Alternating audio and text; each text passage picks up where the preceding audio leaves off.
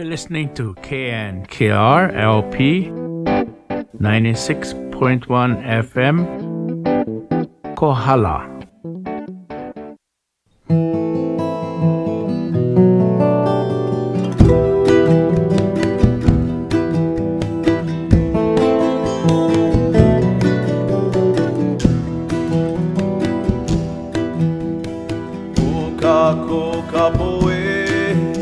Kapoe o ke ia aina a ke atua I koho ai luna mai ka mua a hiki ka hopena o kako kapoe o ke ia aina a ke atua I koho ai luna mai ka mua a hiki ka hopena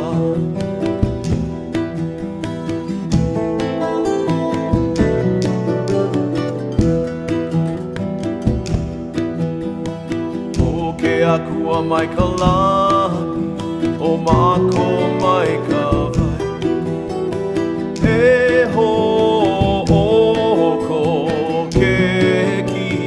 kahi mako e kukala o ke akua mai ka lani o mako mai ka vai e ho ko ke kia kahi mako e kukala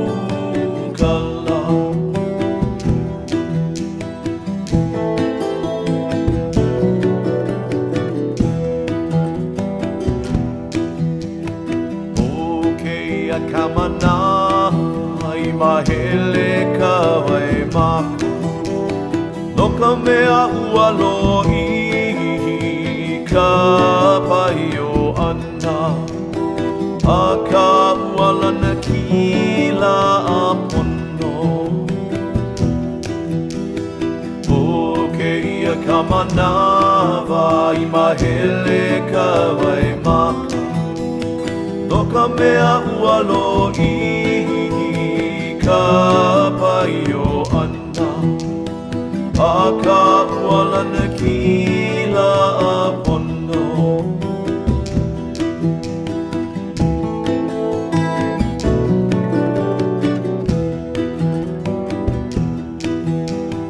haina mai ka pua ka poe o ke ia aina a ke akua I koho ai luna mai ka mua a hiki ka hopena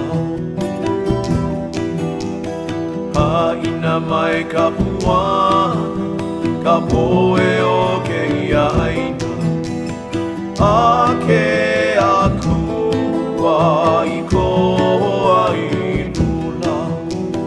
mai ka mua a hiki ka hopena mai ka mua a hiki ka hopena mai ka mua a hiki ka hopena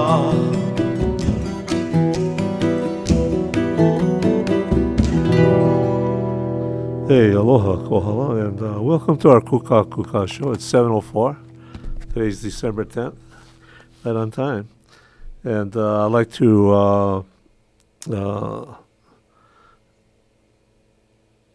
welcome all of you in being here.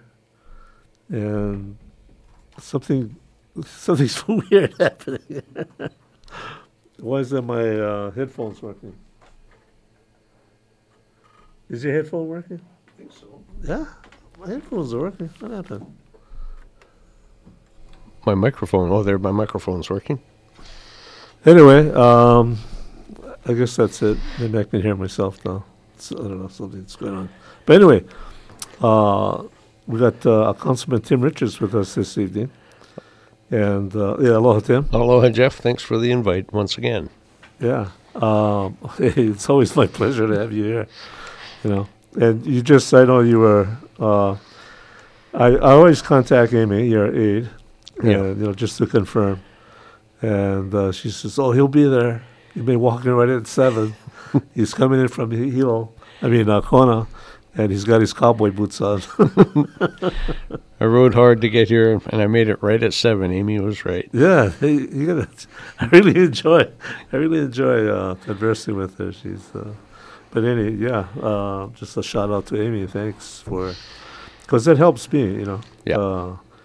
Because I'm so absent-minded, and I go, "Oh, what's happening Thursday?" And I go, "Wait, who's coming?"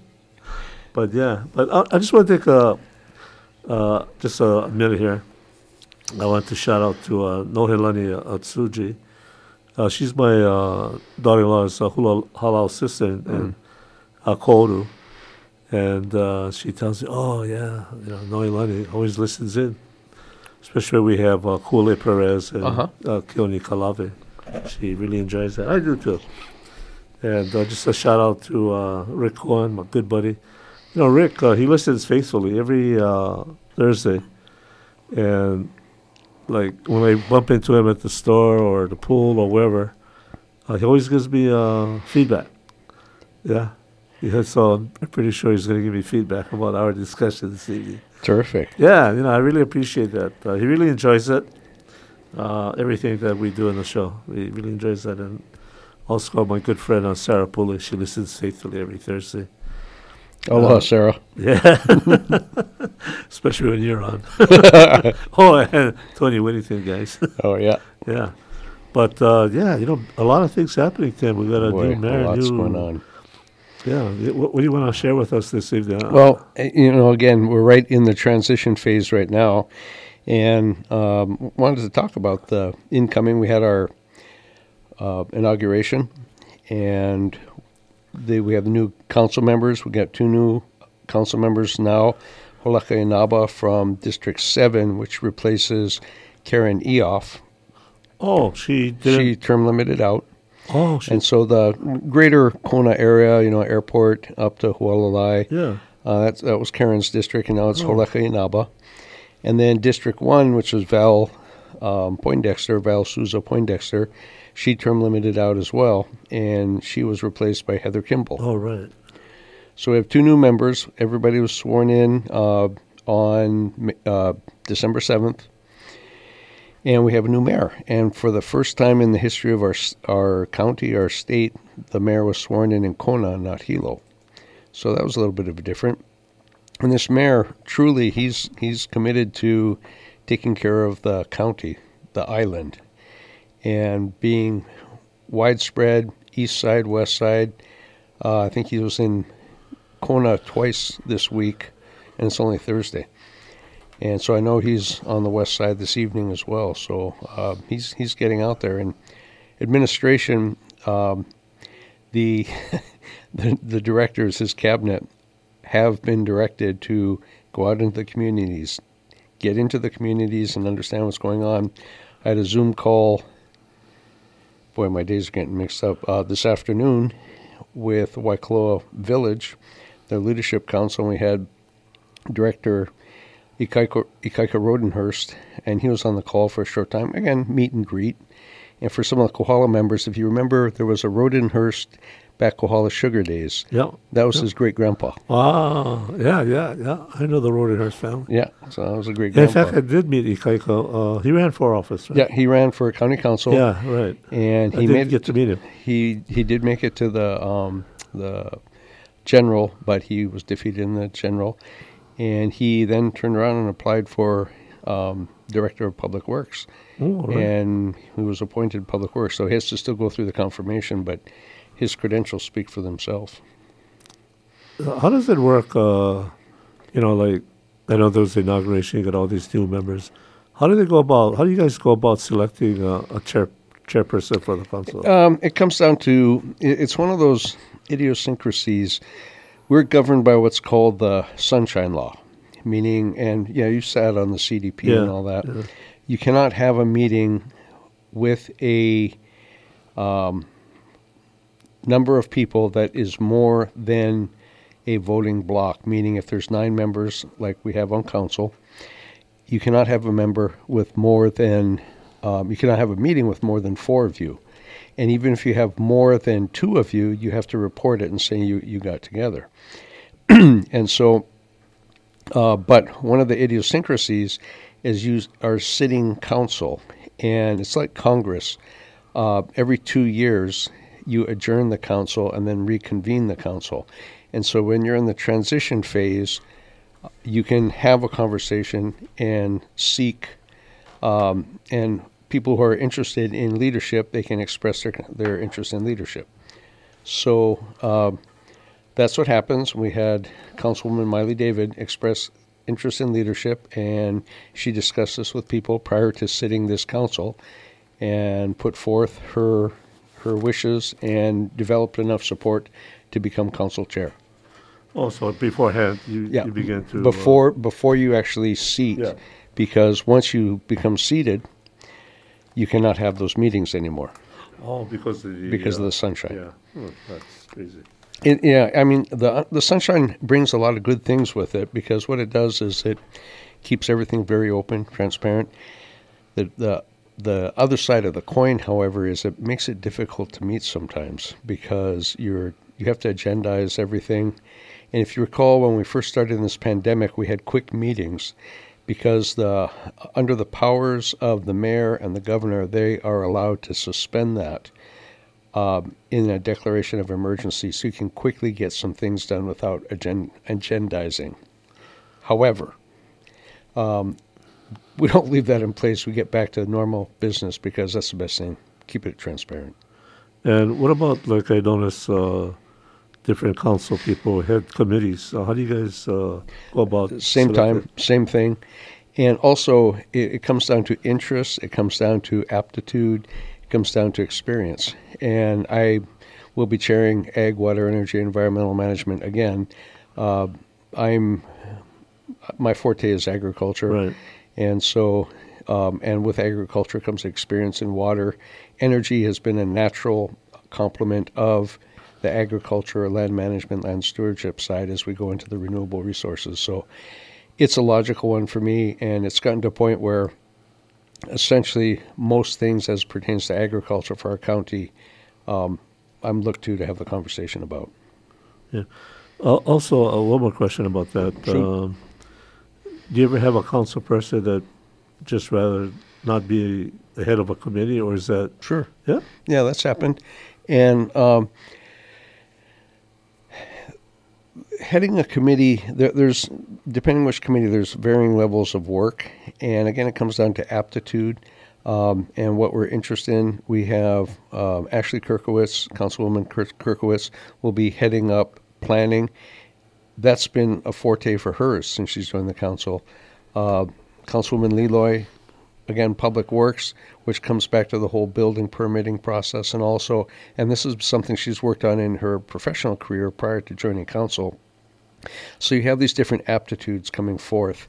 Parks and Recreation, I think Holeke Naba is going to be heading that one up. He's new to the council, but he has an interest in that. So we have a sort of attraction to the different councils depending on what your interest is. And that's how we get to those. And then your vice chair, the chair works with the council chair to select your vice chair. And so that was also taken care of.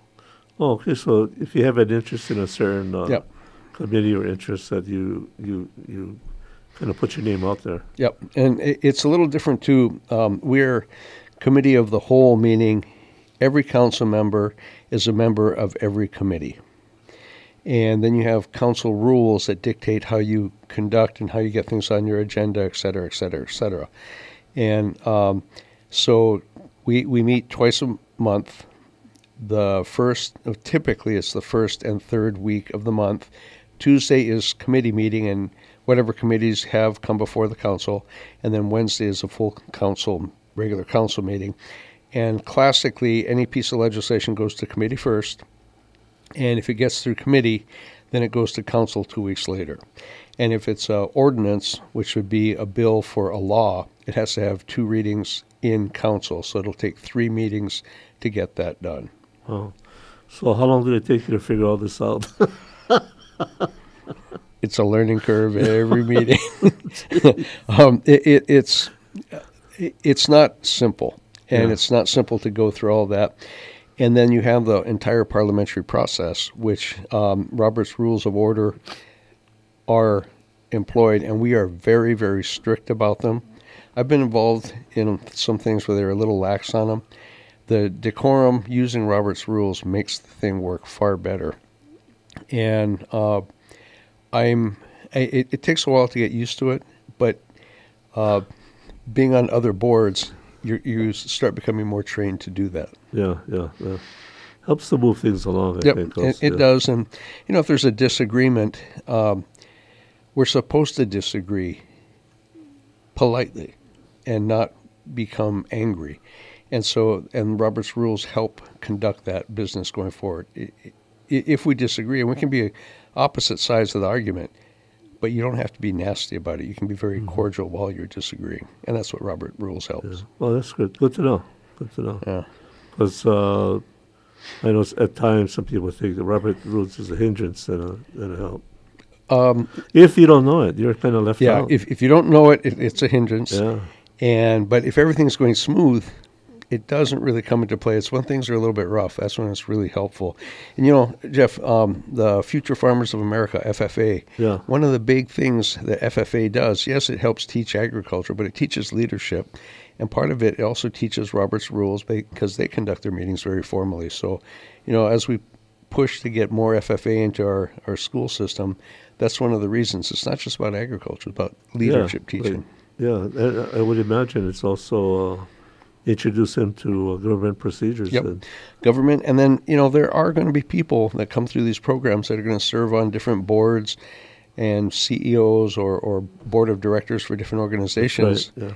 It's good to know that because when they walk in as a young person and they know Robert's Rules, that is one thumbs up for them going forward. So it's a good training process. Well, great. Well, let's get to the real juicy parts of it. All of it's juicy. I don't know. You guys got a tough job coming up. It's going to be real tough. What I glean from the news articles and what's happening at the state level, and the governors came out about furloughs, and I know some of the strongest unions have voiced opposition to that. But I don't know. I'm sitting here. I don't know what the financials are. What's your take on them? That's one of my fortes is the finances, and the state's budget is their projected revenues are down about 22%. Initially, they had projected being down about 15%. Now they've revised that up down about 22%. In no uncertain terms, the state legislature has told us as a county, don't expect much because the coffers are pretty empty, which is a problem going forward. We've talked about this before, the TAT Right. Trends in Accommodation Tax. That's normally Hawaii County got almost $20 million each year. And this last year they said you're going to get zero. So, that's a $20 million hit for our county right away. So far, right now, our budget, our projected revenues have matched our most. Let me back up a little bit. Roughly speaking, our budget is right around $585 million. Of that, about 2/3, $340 million, come from collections of real property. Of that, 50% comes in August, September, and the balance comes in the spring. So far, we have only not collected about 10% of that. Not collected. Not collected. So we collect about 90%, which is what they were trying to budget as we went into this. The concern is next spring, how our collection is going to be. And so All right. That's when the next half is due. That's when the next half is due. Right. And there were funding coming out of the federal government that helped people with, the PPP, the payroll protection. There have been some grant monies. There have been programs that have helped people get through, but all of that money ends the end of this month. And the Right, question is, right. then what?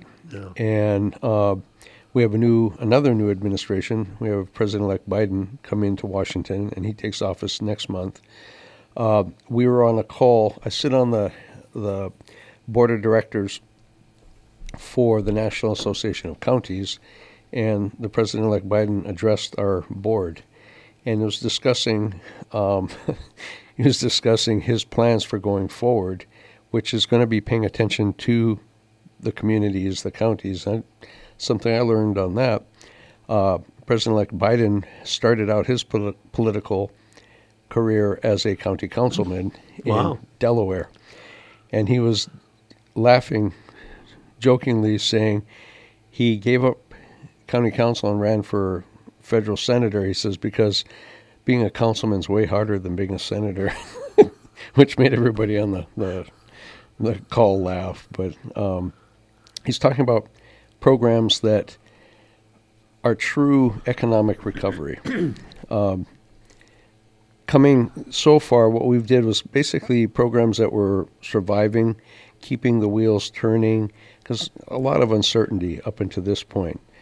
Now we have a lot more clear direction. We have vaccines that, in fact, the COVID vaccine produced by Pfizer was approved in the United States this afternoon. So we just got that cleared, and that's going to start rolling out.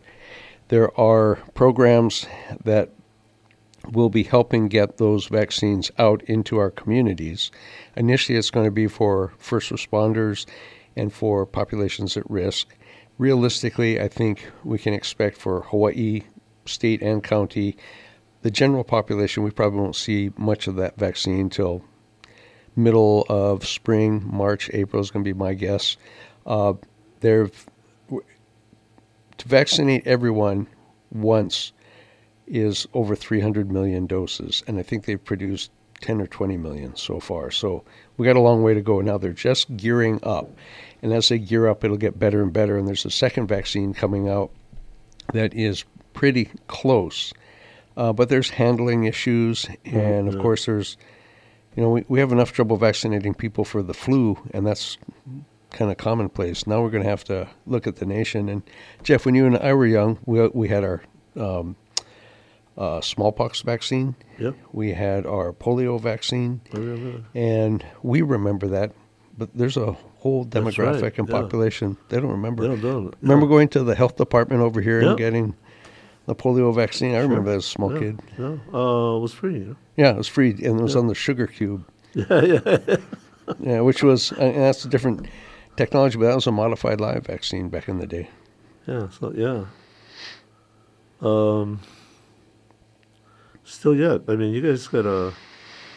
I kind of think like, why would you want to be the chairman of the council? Because you don't face some big problems. But then again, maybe they got the answers. I don't know. Well, and this is what we're facing it. We have a mayor now with Mayor Roth that is very interested in engaging council and very collaborative and cooperative. And kind of a funny statistic, I have discussed with Mayor Roth the concerns of Kohala more since he's been elected than I discussed with our previous mayor in the entire time, the previous 4 years. And so it's a initiative of this mayor to engage into the communities and get out to all the communities. And so you're going to be seeing his directors coming out in public. And I've already talked to a couple of the directors as far as coming out and sharing this radio show, and we'll see if we can even get the mayor out and talk to us. That'd be great. So, but I know he's been on here before. I mean, over the years. Yeah. I mean, as, maybe as prosecutor, but he would come out and talk about. I remember one thing I attended. He was talking about sports, coaches, and the contributions that they make. In being involved with youth and whatnot, and encouraging that. But this was like a couple of years ago. So so he's been around. I mean, yeah. Well, our mayor, I'll let him tell you his background, but and he born in California and dropped out of high school and came to Hawaii, and then decided he needed to finish and got his high school degree, went to college, went to law school, and prosecuting attorney, now mayor.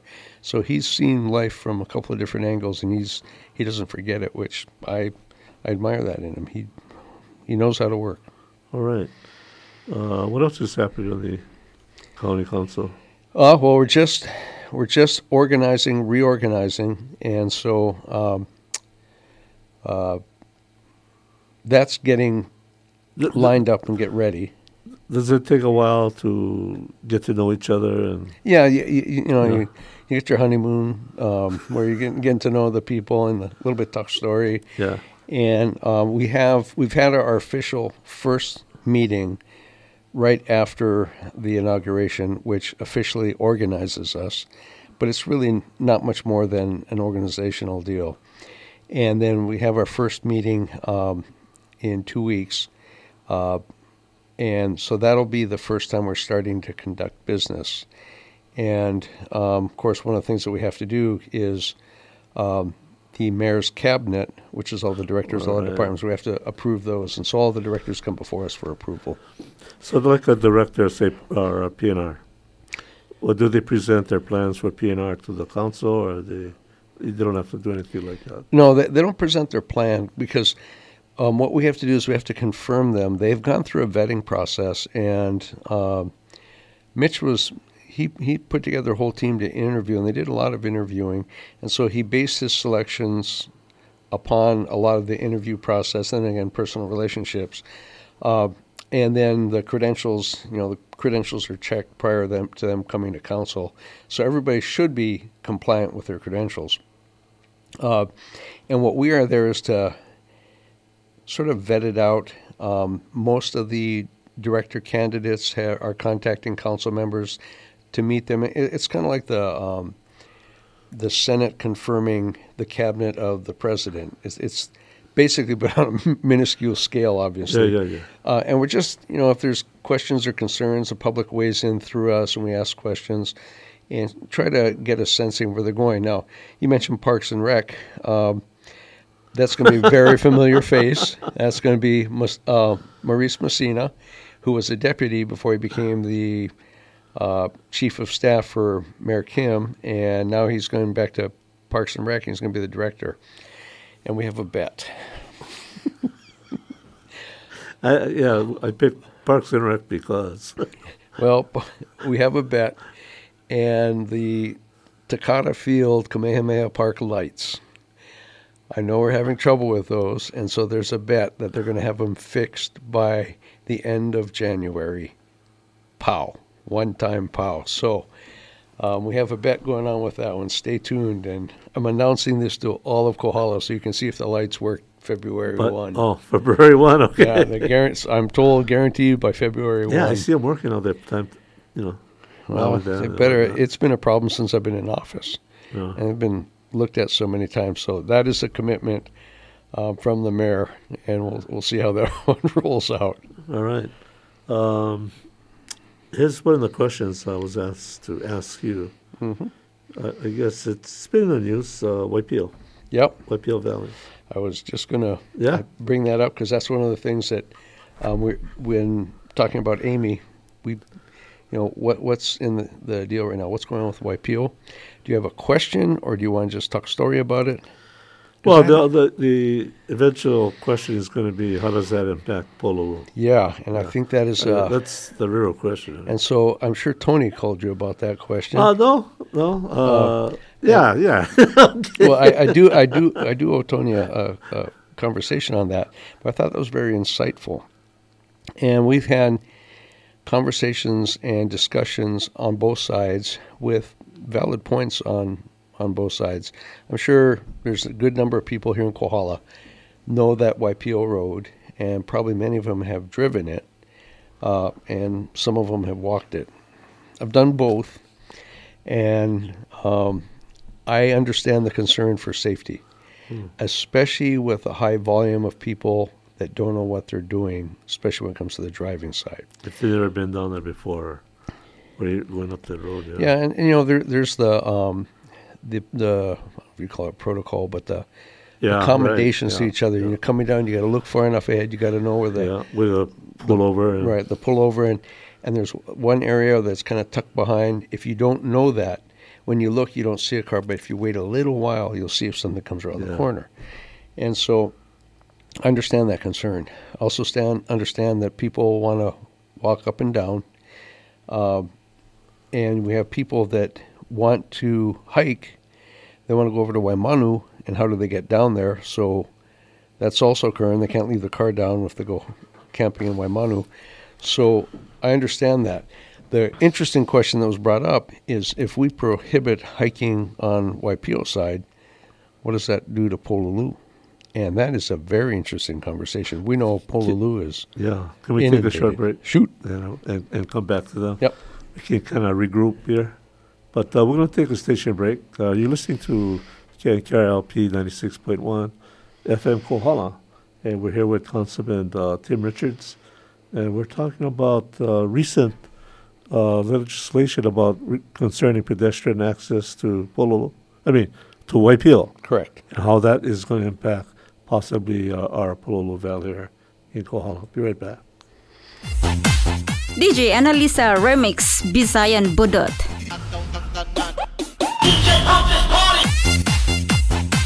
Tagalog Larawang Kupas.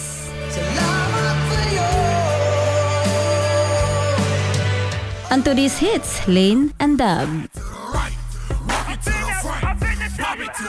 Only here, Pinay's favorite hits. Every Thursday, 11 to 1. Dito sa KNKRLP 96.1 FM. Kuhalas. Okay.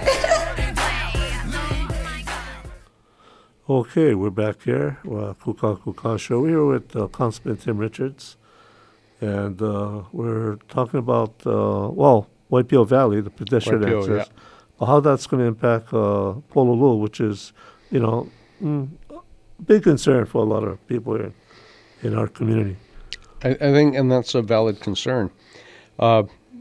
If we displace hikers from one side, it's logical to think they're going to go to another side. And that we haven't examined that and considered that at the council level. So I think there's more conversation to have about that. We already know, I went down with my family to go walk down into Pololu, I want to say maybe 3 or 4 weeks ago. And it was crowded. I think I counted 40 cars down there. And that's what, a couple of weeks ago? Yeah. Maybe 3 or 4 weeks ago now. Wow. And I was kind of shocked. It was on a Sunday, I think it was, or Saturday. And so I was surprised there were that many. And we don't have the parking there. The state is supposed to be building a parking area. And, again, with the COVID and then lack of funding, I'm not sure if that's going to be put on hold. That's working with Senator Lorraine and Representative Tarnas. But I was surprised, and to the point that if we now displace people from going into the valley on Waipio side, we may have more people in the Pololu, and I think we have to consider that. And that's something that I will be definitely discussing at our next meeting. What's the overall? I know if I remember correctly, they kind of passed it out to me, not yet, but they're kind of in favor of it. Yeah, it actually came out of committee, and now has to go for 2 readings in council, and we're going to have to see the conversation. Long term is we have to have an overall long-term plan for Waipio, but we've been talking about a long-term plan for Waipio for 10, 15 years, probably longer. Maybe more. Yeah. So I don't think we're ready to even have the final conversation of it yet. I understand the safety, but we also have to understand the ramification impact of others, like Pololu. So that is a very valid point, and we got to discuss that. Yeah. My wife's uncle, he was from Ilocos Norte, and he came to the Big Island in 1936. And he didn't get along with the plantation. I think he supported Malapit. So he was blackballed. So the only job he could get was working Taro Field, always at White Peel. But he enjoyed it. He loved it. It was like, being back home. Mm-hmm.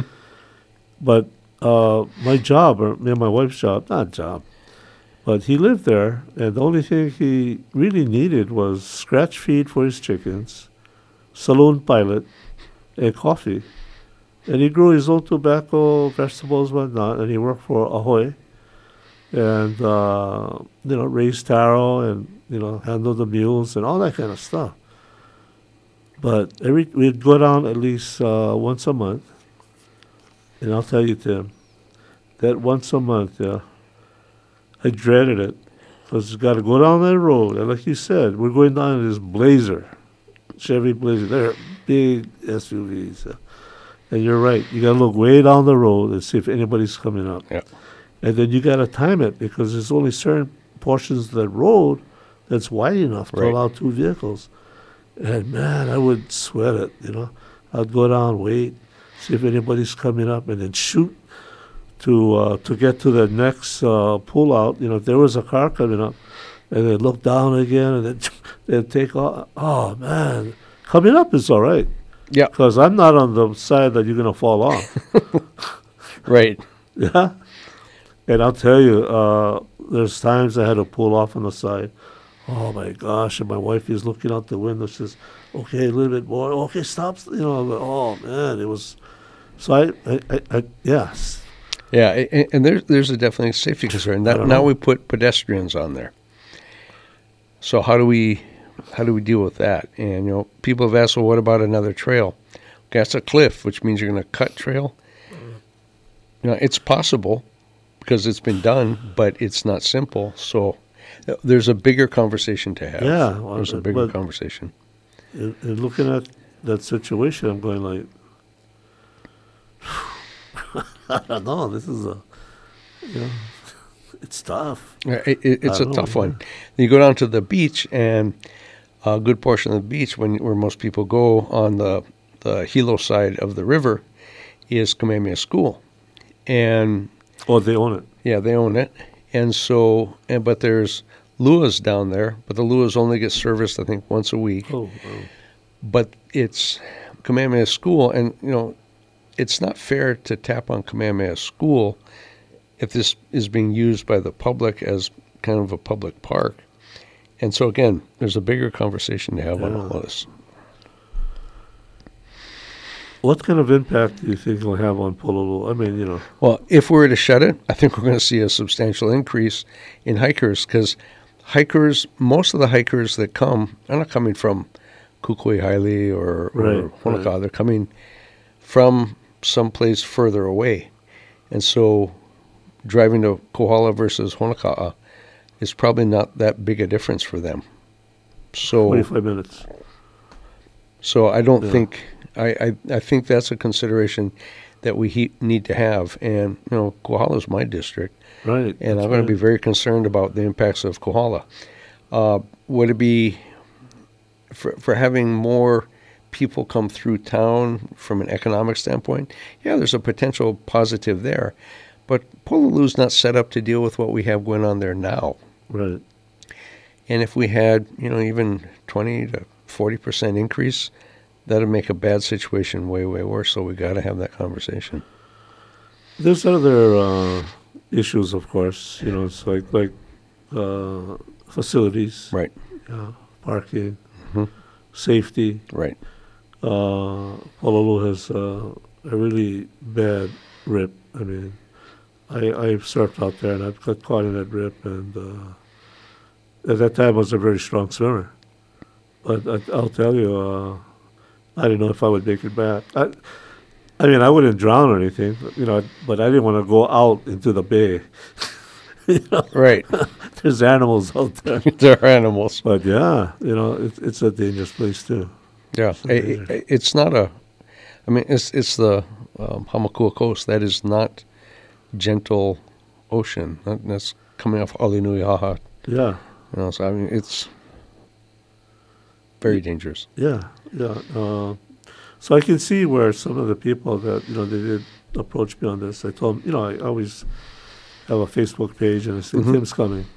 And if you have any questions, to So, you know. if the question from Kohala, what are we going to do about it? We're going to have the conversation because this was brought to light for me, and this is something I had not considered, and this is something I'm very much considering now. What is going to be the impact? And we're not going to throw a problem on one side to another side, because out of sight, out of mind. No, it's going to be in our backyard, and so I'm very mindful of that. So we're not ready. There's a bigger conversation to have and a bigger plan to figure out how we're going to deal with all of this. We've talked about how are we going to redefine tourism, both people That's right. from outside, but also our local tourism. Yeah. And we have to be mindful of that as we go forward. We can't just make decisions without understanding the consequence of those decisions. So this is a good conversation to have. I know that's been one of the things that during the campaign, maybe it wasn't one of your campaign messages, but I remember you speaking about how do we define tourism today. I think there's a way forward, but we have to have that conversation. And the Big Island Tourism Authority, the group that takes care of tourism on our island, does not market Waipio as a destination. They're very careful about that. It comes through the online stuff and all that. But the bigger picture there, again, at any given time, up until the pre-COVID, whatever you want to call it, March, at any given time, we have 200,000 people on this island. We had another about 50,000 visitors on any given day. And so 25% of the people on this island were tourists.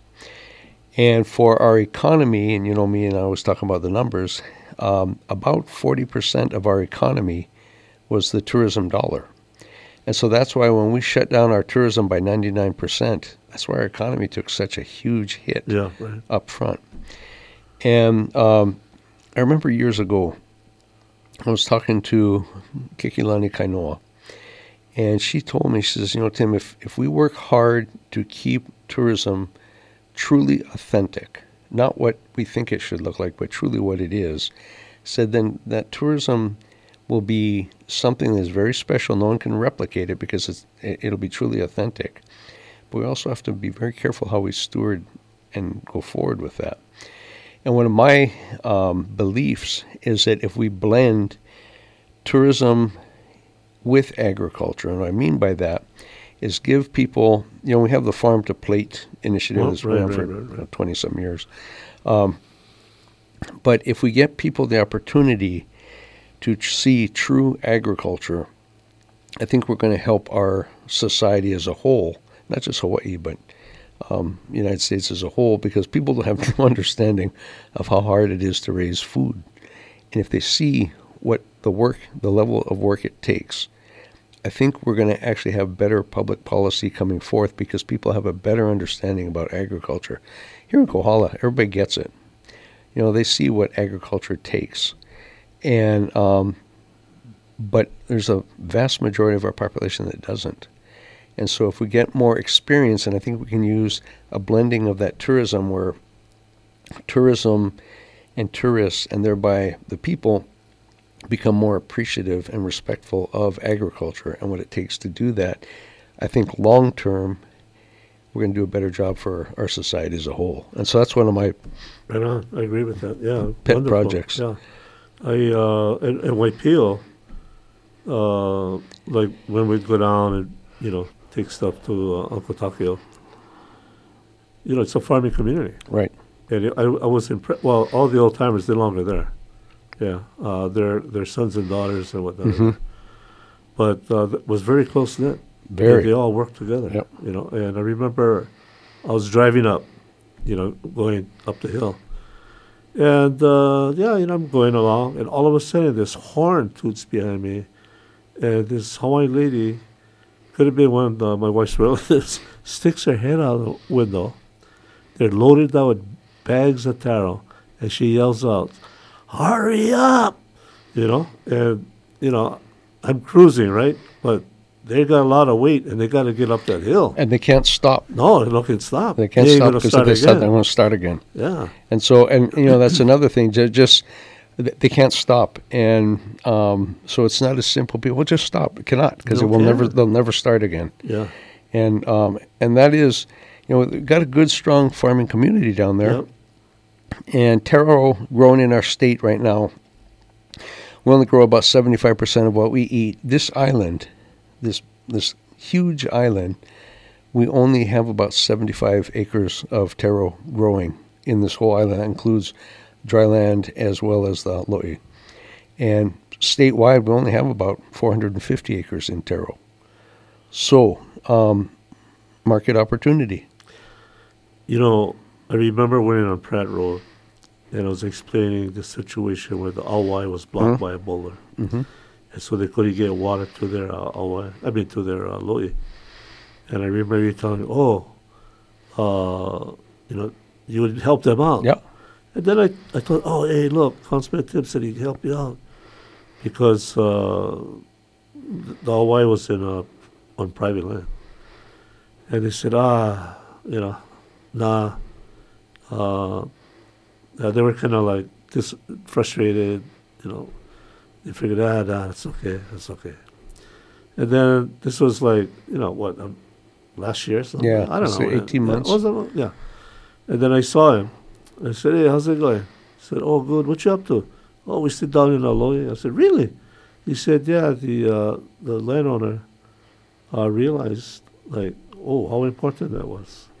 That's terrific. Yeah, so they removed the boulder. They got water going to the lo'i. So it worked out pretty good. That is good. I appreciate that, because I've wondered about that. And, yeah, lo'i, the Awais have precedence. They have historical standing, and you cannot shut them off. They have their standing. So, and the reality is the vast majority of people are not going to shut them down. There's a reason they were put there. Right. And they've been there not for generations, but for many, many, many generations. So there's a reason for them to be there. That's why, you know, if we find one that needs attention and we need to be sure we get some help getting that done, I'm all in. I'll help get So that what done. you're saying is that lo'i has this precedent historically. Yep, it does.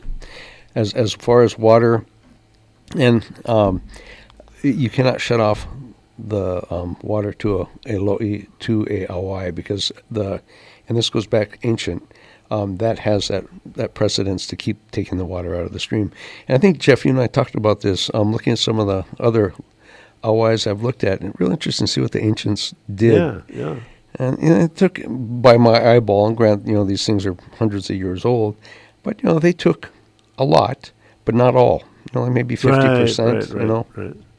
And so I think they're very mindful of, you got to leave stuff in the stream, but it's okay to take some because we're going to put it on the land, and eventually it's the whole cycle. So it's important for our agriculture going forward.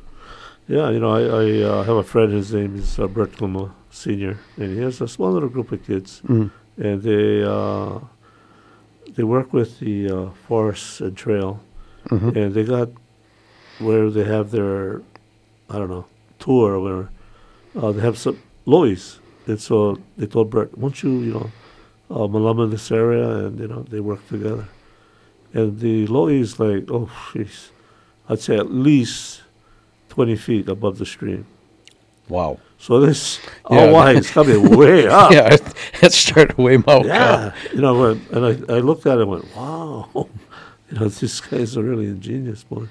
But, you know, I'm sure, you know, like at Kilkea, Yeah. where the hail is, that I've walked through that, and I've looked at the lo'i system, yeah? I was just there a couple of weeks Oh, ago. yeah. I saw that, yeah. We couldn't go down Pololu, so I went down, and my kids wanted to play in the stream, so we're sitting there across the stream. I looked at them, I said, this looks like old lo'is. Yeah. Right across from the pavilion. Yeah. Yeah. Do you know Nani Swenson? Hussey family. From Newly. Okay, I'm sure. I won't say. If you, Yeah. But they had a property there. And it was like all overgrown, whatnot, but it has all this lo'i system that was all buried under this. But she took it upon herself, she and her husband, and just cleared the whole area, and all the lo'is are. I was thinking like, I walked that. In fact, I went and took pictures because I was just amazed at the boulders they use to construct these lois out of. They're huge, Right. Huge. And I was thinking, wow, here's a system that's just sitting there. I don't know who owns it, but private or I don't know, county or what. Yeah, I don't know, but yeah, interesting. As we have this resurgence, reawakening. Yeah. It was Wednesday before Thanksgiving. I was out at Kahua Pa'amua's dedication of their new, soon-to-be certified imu. And, again, that's a kind of back to the future where... A new certified imu. Yeah. What is that? Department of Health, so you can have commercial production. And I tell you, ingenious. Oh, so we can't do any more black market stuff. Well, I'm not going to have that conversation with you. I know. But But wow, that's interesting. yeah, because that's good to know. yeah, and so they're striving, and they've worked very closely with the Department of Health. And my understanding, they're imminent as far as the approval. It's all concrete. I don't want to overstate what the manufacturing is, meaning is it fire brick or whatever. But anyway, so it can be cleaned out, hosed out, drained, Cleaned and everything. cleaned everything. And so, and I was there for the inaugural Wow, that's imu. interesting. Good to And, know. Yeah, terrific. It was really good. And understand the food came out perfect. Oh, yeah.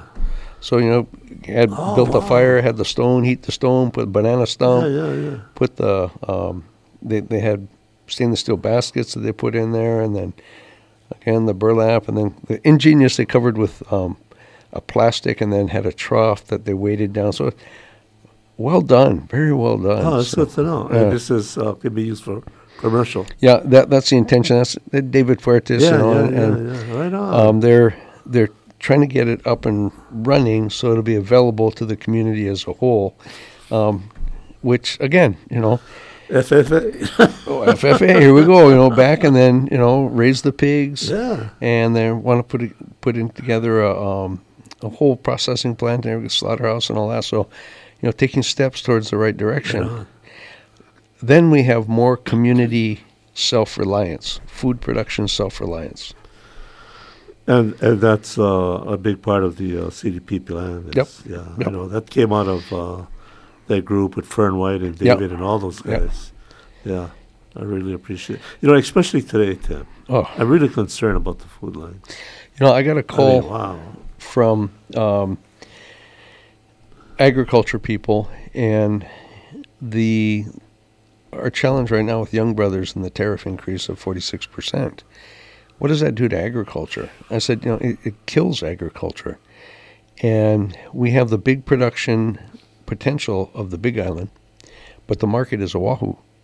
But if we price ourselves out because local transportation is too high, and, we have the conversations all over, but to that end, is transportation something we as a society need to recognize that we're going to have to subsidize it? And I raise that question because, the initial pushback is, no, you don't want to subsidize anything. I agree with that to a point, but we have our mass transit system, our bus system. Right now, the budget for that is $10 million a year, and we collect less than $1 million in That's records. subsidized. Hugely subsidized. Yeah. But that is common across the nation, across the world. You subsidize mass transit because the economy that supports Right. helps subsidize it. So, I'm looking at our intrastate shipping, the barge system. How do we better take care of that, which better takes care of agriculture? And because I think we can become a net exporter of some of our products. Our cattle industry, we already have to, because we produce more than twice the amount of beef that we would normally consume. So that has to leave the island. But what if we kept more of it here and finished it here and processed it here? I think there's opportunity. So this gives us an opportunity to be innovative. I mean, Right. during this pandemic and, Right. and looking for new ways like tourism. Yeah, exactly. And I think we can do that sitting on these national calls. It's been my long belief, and I think talked about it, that our direction for recovery we're going to have to reinvest in ourselves back. Remember, I think we talked about the CCC days. Oh, back, right. Post-Depression. Yeah. And we have a new administration coming in. Some of the comments were made were reminiscent of those Roosevelt days of reinvesting in our communities. If that comes to fruition, that's where I think we're going to get the capital investment to build some of these facilities, to build some of the renewable energy things we need to get done, whether it be hydro, photovoltaic, wind, whatever. But tie all this stuff together so we become more energy self-reliant, we become more food self-reliant, and thereby we become more independent. And I think that's what we need to strive to. All the time while we're doing this, is we're going to be building an economy that'll employ our people, afford the housing, afford a higher quality of lifestyle. So it's a good direction to go, but we have to invest into it. It almost sounds to me like there's a plan that in your head there. There's a big plan in my head. I got to convince others. But you know what? In talking with you, I'm looking at my notes. I take some notes here, and it looks very dire. But in talking with you, I get this feeling, wow, there's hope. There's more than hope. I see a good horizon before us. It's going to be hard.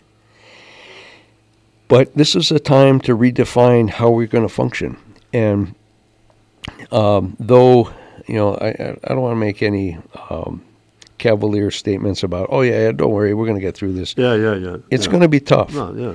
But we have a time, and this is the only time in my lifetime, that we're going to redesign how tourism is going to be impacting our community, how agriculture will be recognized in our community. And we have the opportunity to redefine it, redesign it. So let's do it. I've been running into these young guys. And when I say young, they're young, 30s. It's a relative. Yeah, right? 30s. Yeah, that's young, from where I'm standing. But their ohana had lo'is on their kuleana, And these guys are opening it up and raising taro and stuff. And even I ran into a young man that I knew, and they were giving away free huli. And so, I went just to see some varieties, see if they had. But we were talking, and I said, "Oh, you planting taro?" He said, "Yeah." I said, "Where?" He said, "Oh, in my yard."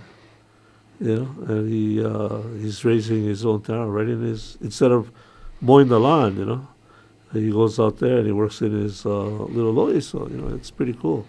That opportunity. Yeah. And I think right now on this island we have the Ulu Co-op, and it's a federally recognized cooperative. They've been able to do some good things because there's money under USDA, Rural Development Funds, that support recognized co-ops, that allows them to build what they need to promote and extend the co-op. Let's do the same thing with taro. Right on. Yeah, I'd be interested. Well, I love growing that stuff. Stay tuned because we're going to talk story more about All this. Right. Now, getting back real quickly, I know we got like a minute and a half here. Getting back to the Pololu and White Peel, will there be an opportunity for the community to weigh in? Yeah. And not providing testimony. I mean, really sit down and kind of talk. I think we have to have a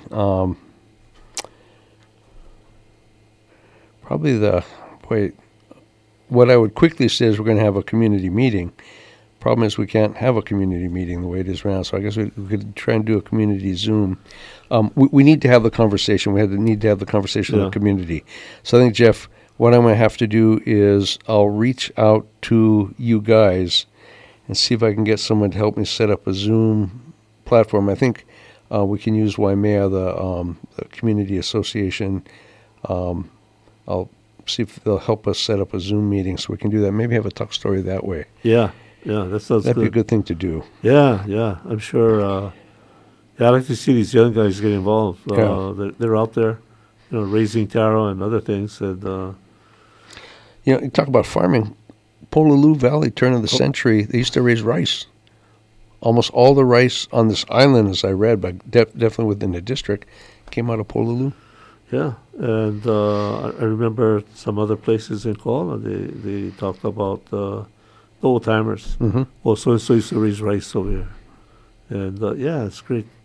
Tim, we're out of time. So Jeez. This hour went fast. Yeah, jeez. Yeah, I like to talk about Whoa. ag. We should talk more about it. We talk story a lot, don't we, Jeff? Yeah, I know. But thank you very much. Thank you, Jeff. And yeah, if you have a special guest you want to bring next time. Yeah, we're going to work on this administration. We'll see if we can get Yeah, that'll be next year. next year. But Kohala people out there, I hope you enjoyed our program this evening with Tim Richards, our councilman for Kohala. And, at any time you have questions or anything, just let us know, and we'd be more than glad to discuss it. But thank you for tuning in, and we're going to see you next Thursday. And Tim, we're going to see you in January sometime, and hopefully you have a special guest with you. Aloha, everybody, and happy holidays. Merry Christmas to everyone. Okay, aloha, and have a great holiday, and take care, and be safe. Aloha Country on KNKRLP 96.1 FM, Kohala.